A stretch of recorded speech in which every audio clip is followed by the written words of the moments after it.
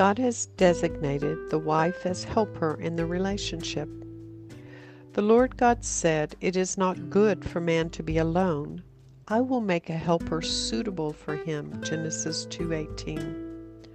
God has designated the wife as helper in the marriage relationship. This is her role. When we hear the word helper applied to us as wives, it's easy to think of ourselves as just domestic helpers to whom instructions are given and obeyed. But at the time Moses wrote these words, he was actually lifting up the dignity of women. The word Moses used to describe the wife as a helper is the exact same word God uses to describe himself. Psalm 54:4, "Behold, God is my helper. The Lord is the sustainer of my soul."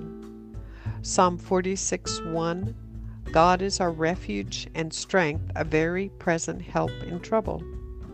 And John 14:16, "And I will ask God, and he will give you another helper." Christ was referring to the Holy Spirit. None of us can do anything without God's help.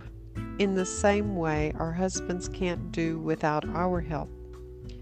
If we are not fulfilling our role as helper, then we are fighting as a competitor. Competitors do the opposite of filling gaps and supporting weaknesses. They exploit those weaknesses to gain the upper hand. Our husbands experience a lot of competition in the workplace, and if he feels he's coming home to more competition, he may be reluctant to come home.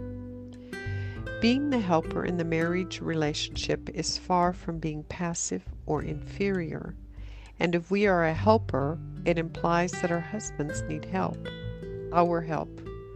That's powerful.